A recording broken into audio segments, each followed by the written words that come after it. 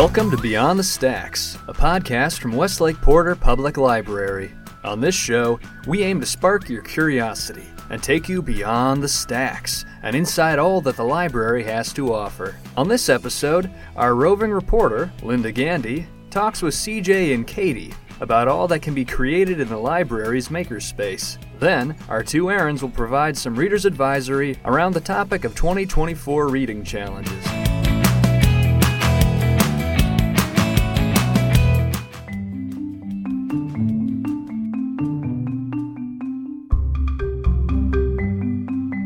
Hello, this is Linda Gandy, and I'm here at the Westlake Porter Public Library, and I'm in a sound booth here in the library. Doesn't that sound kind of strange to some people? Well, we're here to introduce you to not only the sound booth, but a much larger space called the Makerspace.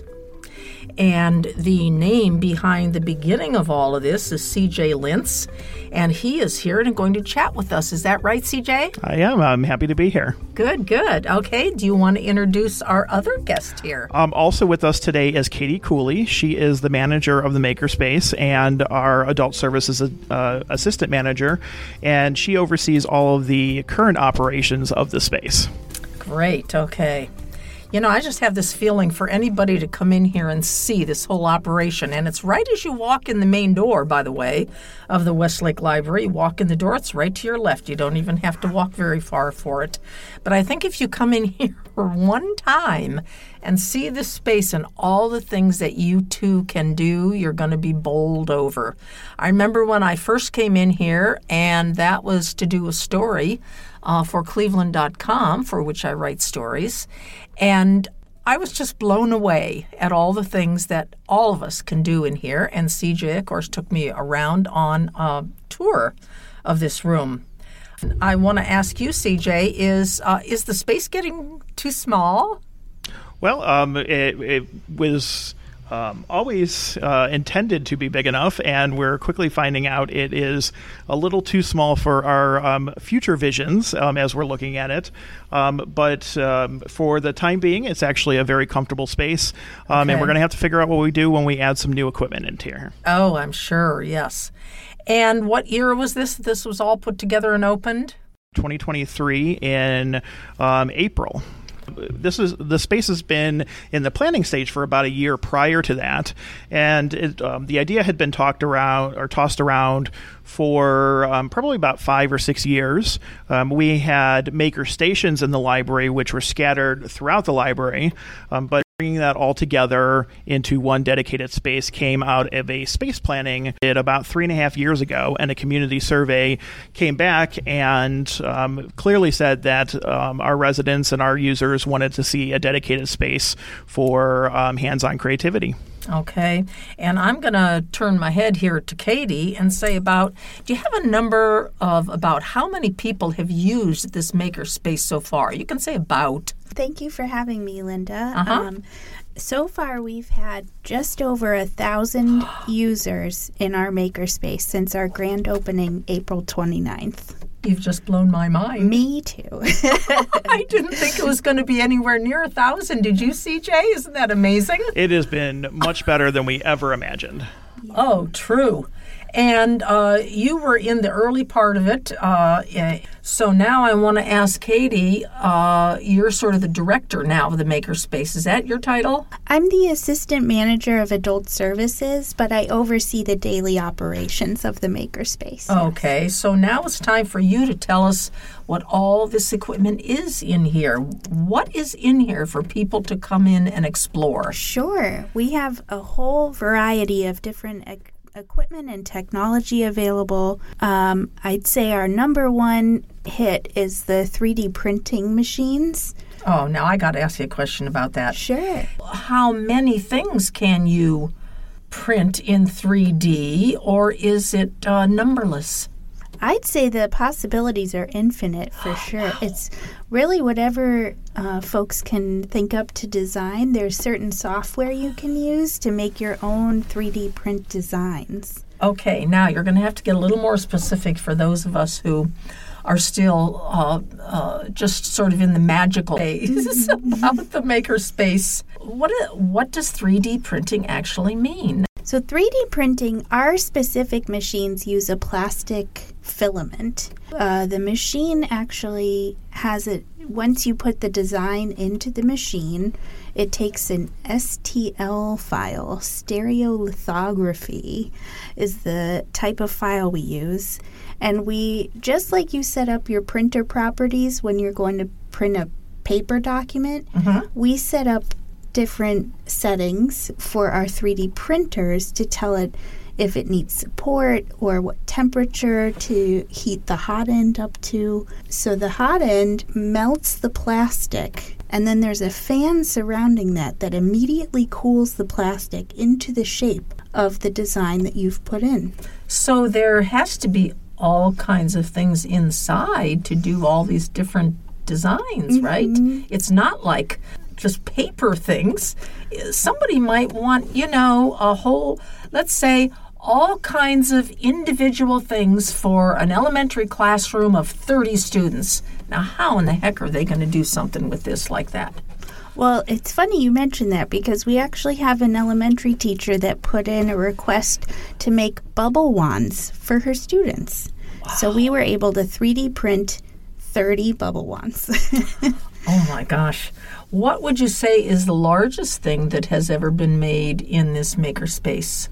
Ooh, that's a good question. Well, one of the largest and probably one of the first things that was made was the sign that is hanging outside of the Makerspace. Yes. It was made on our CNC machine, which later this winter we're going to be offering our first tutorials on our CNC machine. And so you can actually learn how to create signs or other projects using that. And let people know about a CNC machine where for decades before this place ever came together, what a CNC machine was used for. So a CNC has been a technology used in manufacturing for, as you said, decades. Basically takes a piece of material and uses a computer-controlled cutting apparatus to carve that material into a 3-dimensional, or in the case of a sign, a 2.5-dimensional object. It's exactly the opposite of what a 3D printer does. It's amazing. I have an uncle who for years owned a machine shop, and that was such a big deal when these CNC machines came along, and he invited me to come over one time and watch it. And it all had to do with metal pieces and so forth. This is different. What kind of materials do you use in it here?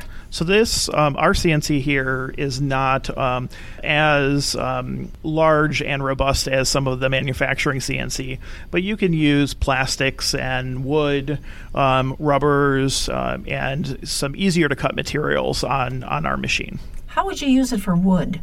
You could use a piece of plywood or a piece of hardwood and actually carve a design into the wood, very similar to the plastic signs that we've made and that are hanging out front. I was going to ask you both, what are the actual possibilities here? But we seem to be getting into a whole lot of them already. Are the possibilities endless, Katie? I think so. As big as your imagination can go. We have so many different pieces of equipment available, but we also are building a sense of community here of makers, and it's really exciting to feel the energy in the room. Oh, tell me about the makers. Who is coming in here saying, I'm a maker, and therefore I want to do what? Yeah, so it's fascinating because we've gotten small children who want to come in and try their hand at designing for the 3D printer. We have... Like what? What do those small children want? A lot of them like little animal figurines and things like that. There's a way to make figures with joints so they can bend, like a flexi dragon. That's a very popular item. And then the little older child, or maybe a teen. The teens are really taking off with the design software. They're actually... I'm amazed to continue to learn from them, actually. Wow. They're teaching us tricks and tips. And what do they want to make? Well, they're more into the designing. So we have, for example, a button maker. You can make little badges. Oh, like political buttons or... Sure. Yeah, okay. Yeah. But we had a teen come in and make them for a birthday party. Oh. So they were the favors. So. On their own computer and brought it in, or a computer here? The computer's here, actually. We Okay. have Corel Draw is really fantastic. Oh, my gosh, and that's been around forever. And then how about adults? I would say the next most popular form of creativity in here has been the sublimation printing, where you can take an image, a photograph, for example, and you can actually transfer it onto a material that is prepared for sublimation, such as a coffee mug. Oh. We also have someone just the other day made a puzzle with their family portrait on it. And what about soft items, like a sweatshirt or something? Yeah, you can definitely do that. We like light-colored, mostly polyester. At least 60% is ideal. And it will take the sublimation ink transfer. Oh, my goodness. All of the equipment is kind of interest to everybody that comes in here.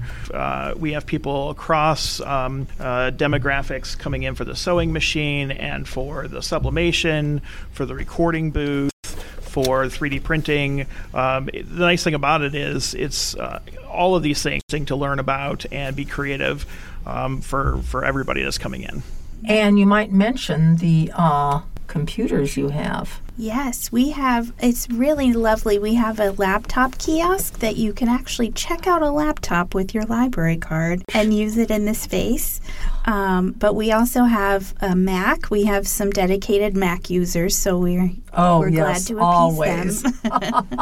And we have a few desktop computers in the space, and they all come equipped with the Adobe suite. Between the two of you, how do we make this for people to understand how many things can be done in this room? CJ, you first. If you have an idea, come in and talk to us, and we will see what or how your idea could be accomplished using the equipment that we have. It is so hard to put a number on the number of things that you can do. What we recommend is come in and talk to us. Come in and talk to the other people that are here. As Katie had mentioned, the community that's forming within this space, we have patrons who are coming in and having a hard time working with a particular piece of material or potentially with the sewing machine.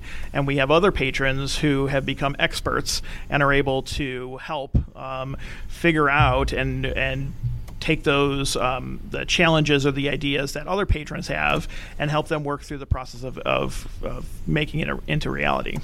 And you mentioned a sewing machine. Mm-hmm. Can someone like me who flunked 7th grade home ec in sewing, could I come in here and learn how to sew? Yes, you can. Wow. I would love to mention our wonderful staff. We have a great group of associates that are here specifically dedicated to helping in the Makerspace, which is our service model. Mm-hmm. We would love for folks to come in and be able to receive tips and tricks and talk through their project ideas and get that inspiration from someone. Is there a list in this room somewhere that shows a person, if you're interested in this, or this, you can come here and do it? Is there any kind of list like that? We do have a brochure that has the equipment that we have available, yes. Excellent, okay.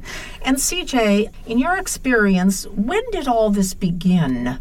That you all first heard that this was even possible? So makerspaces in libraries have been around for about a decade. It started off with a couple libraries that created dedicated spaces and had artists in residence, and they were artists that specifically worked with fabrication. And out of that grew the idea of the Makerspace. And, I had the pleasure to be part of one of the first Makerspaces in Ohio about a decade ago. Excellent. Okay. Then the next question is, I can't believe this can all be free. So we do charge for some of the equipment. For example, if you're making a sublimation mug, the sublimation prints are 50 cents a piece, and the mugs go from either $2.50 for all white or $3.50 for blue and white. Okay, what about the political buttons? Those are 10 cents a piece. That's all? That's all. Oh my gosh. What else do you have in here that people would say, hey, that's not too bad. I could do that. The 3D printers, you're only talking about 5 cents per gram of plastic that you use, and it's rare that something is going above $1 or $2 for the print. So you'd be amazed at the items that you can print and just how cheap it is. You can print stuff that it's probably cheaper to print it than it is to buy it. Okay. Oh, that's beautiful. Now let's throw in hours. When are you open here? It can't possibly be 24 hours a day. Well, we're open every day. We've just recently, in the last few weeks, expanded our hours even further due to the overwhelming demand for this space. So we are now open 1 to 4 on Sunday, 1 to 5 on Monday, 1:30 to 8 Tuesday and Wednesday, so you get your evening folks have a chance to come in and create. And then we're 10 to 5 Thursday, Friday, and Saturday. 7 days a week. Well, aren't you all wonderful people that you're not putting any kind of stop on it for people who have very busy schedules and, want to do some fun things, maybe for their children's birthday parties, something like that, correct? Yeah, definitely. We've had some folks make party favors, bunting using the Cricut machine. And maybe some anniversary things for, Grandma and Grandpa's 50th anniversary. Exactly. Yeah. Oh, everything from A to Z. All right. Well, I hope that we have given a very good overview to everybody listening to this podcast about where this originated and what you can do here, because it's truly awesome. It's just awesome. Thank you both for being here on the podcast. You do need a library card, though, am I right? Yes. Just go to the desk and get one. Exactly. Just takes a minute. No big problem. That's right. Takes a minute. All right. Thanks, CJ. Thanks, you. Katie. Thank you so much. Thanks to Linda, CJ, and Katie for taking us through the library's Makerspace. In a moment, we'll check in with the two Aarons to see what kind of reading challenges they're looking at for 2024. But first...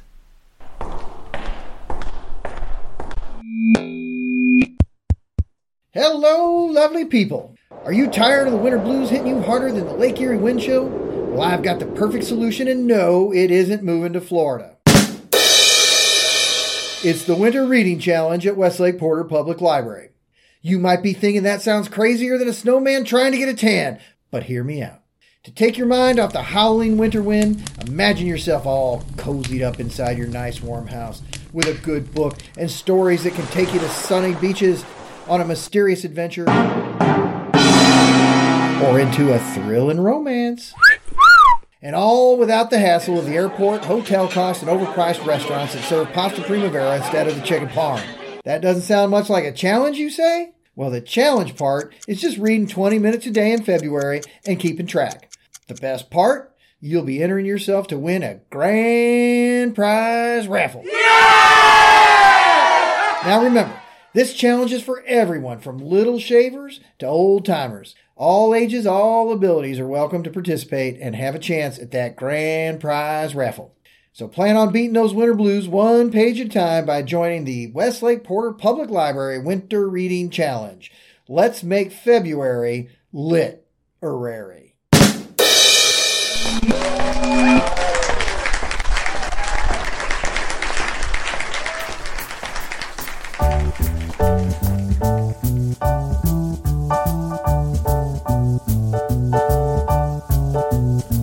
Well, welcome back to our Stump the Librarian segment with the two Aarons. I'm Aaron Spears, young adult librarian here at Westlake Porter Public Library.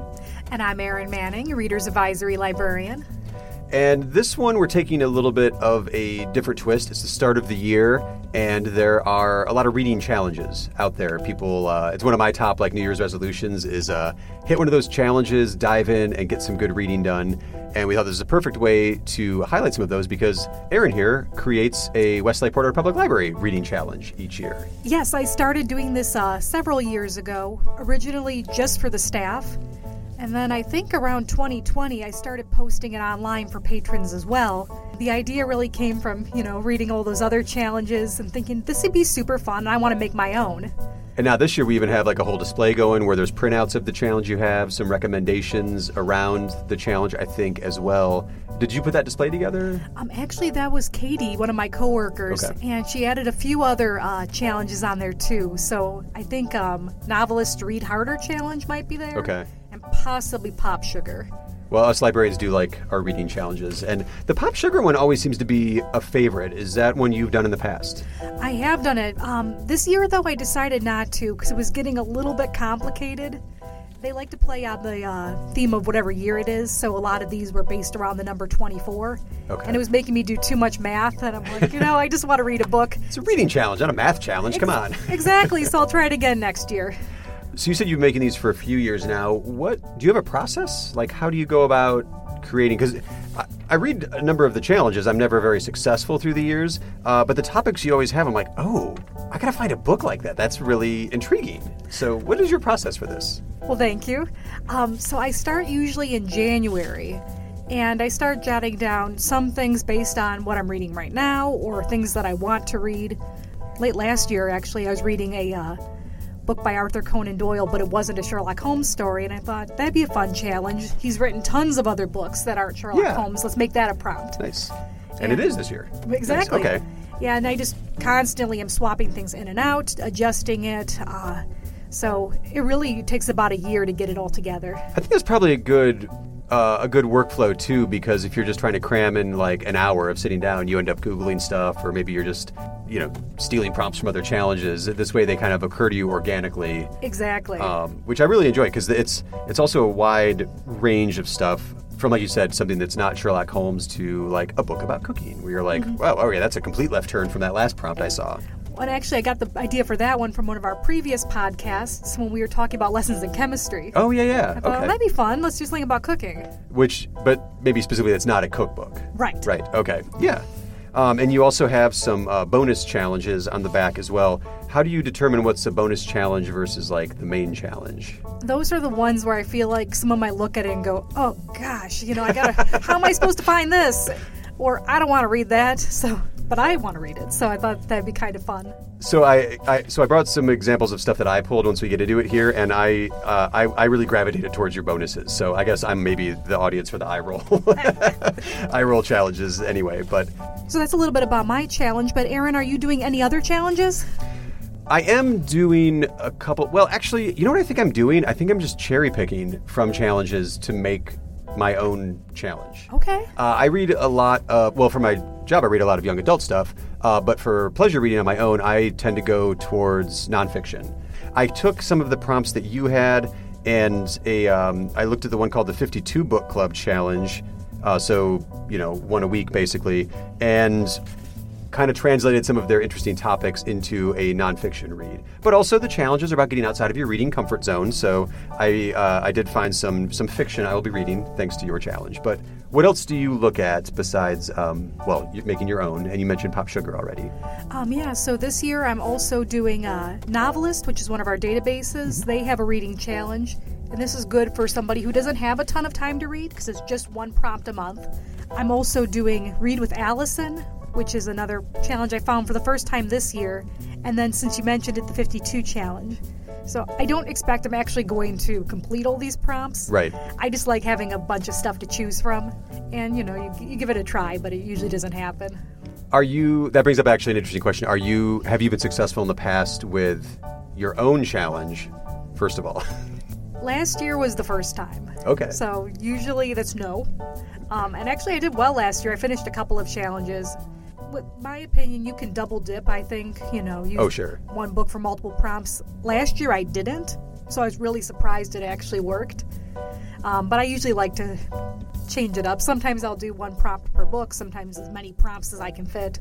I think that's probably a good kind of asterisk to put next to this whole conversation is it's okay not to finish your challenge. The idea is to kind of prompt you into reading and get you exploring, outside of your reading comfort zone, but also I think within your reading comfort zone too, to discover maybe a deeper title that you're like, oh, I never probably would have picked that up without that challenge prompt being there. So it's not really about the victory of completing, it's more about the fun of the discovery you get all year long reading. Exactly. Reading should be fun. It's not like when you're in school and it's, an assignment. It's this isn't supposed to be homework. fun. Right. Well, let's jump in. Is there a prompt that wasn't? A lot of mine are from your challenge, so Okay. I'll say, is there a prompt not from your challenge that really intrigued you this year? Yeah, so I'm actually really interested with one from Read with Allison. It's a second chance author. And so what that means is an author you read before and you hated them and you're giving them a second chance. Oh, okay.